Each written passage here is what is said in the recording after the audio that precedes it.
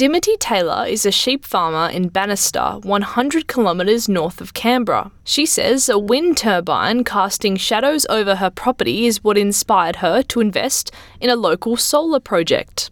The community is owning it. It's not some big foreign company, that we actually get to be owning this project and driving this project.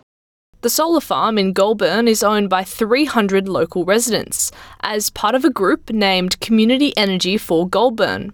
Vice President Ed Suttle says the farm will consist of up to 4,500 solar panels, becoming the first such Australian community-run solar farm with a battery. Mr. Suttle says the group formed out of frustration at a lack of action by authorities after 8 years of planning and consultation. People who were fed up with the apparent lack of activity at state and federal level about developing renewables.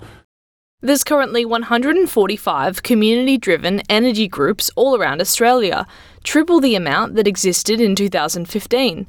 And there are currently 3 million rooftops in Australia installed with solar installations. Carl Tiedemann is a senior researcher in climate solutions at the Climate Council of Australia. He says whether it's a large community project or just a couple of solar panels on your roof, any renewable energy is a big win for the climate. Currently the grid is still, on average, majority produced by fossil fuels, and so they're producing lots of emissions. When lots of solar production is occurring, those electrons that are being produced to create the electricity are essentially zero emissions, minus the emissions that it takes to build solar panels and install them and things, but they're very, very low compared to fossil fuels, so it's a big win for the climate. Dr. Gabrielle Kuiper is a distributed energy resources expert at the Institute for Energy, Economics and Financial Analysis. She says solar can be a cheap and efficient source of energy on any scale.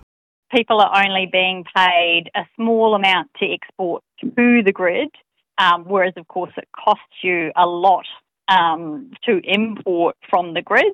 So that's why so many households are putting solar on their roofs.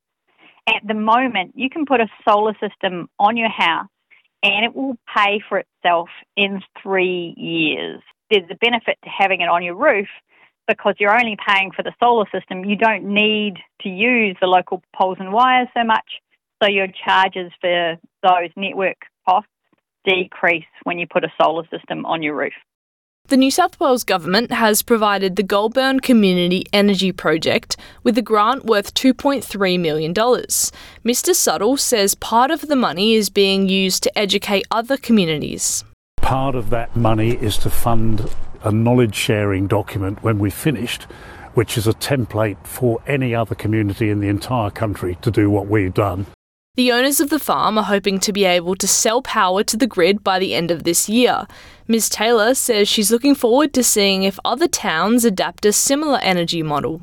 I really hope that this model can be expanded, and I feel like this project in particular is paving the way. Kira Hain, SBS News.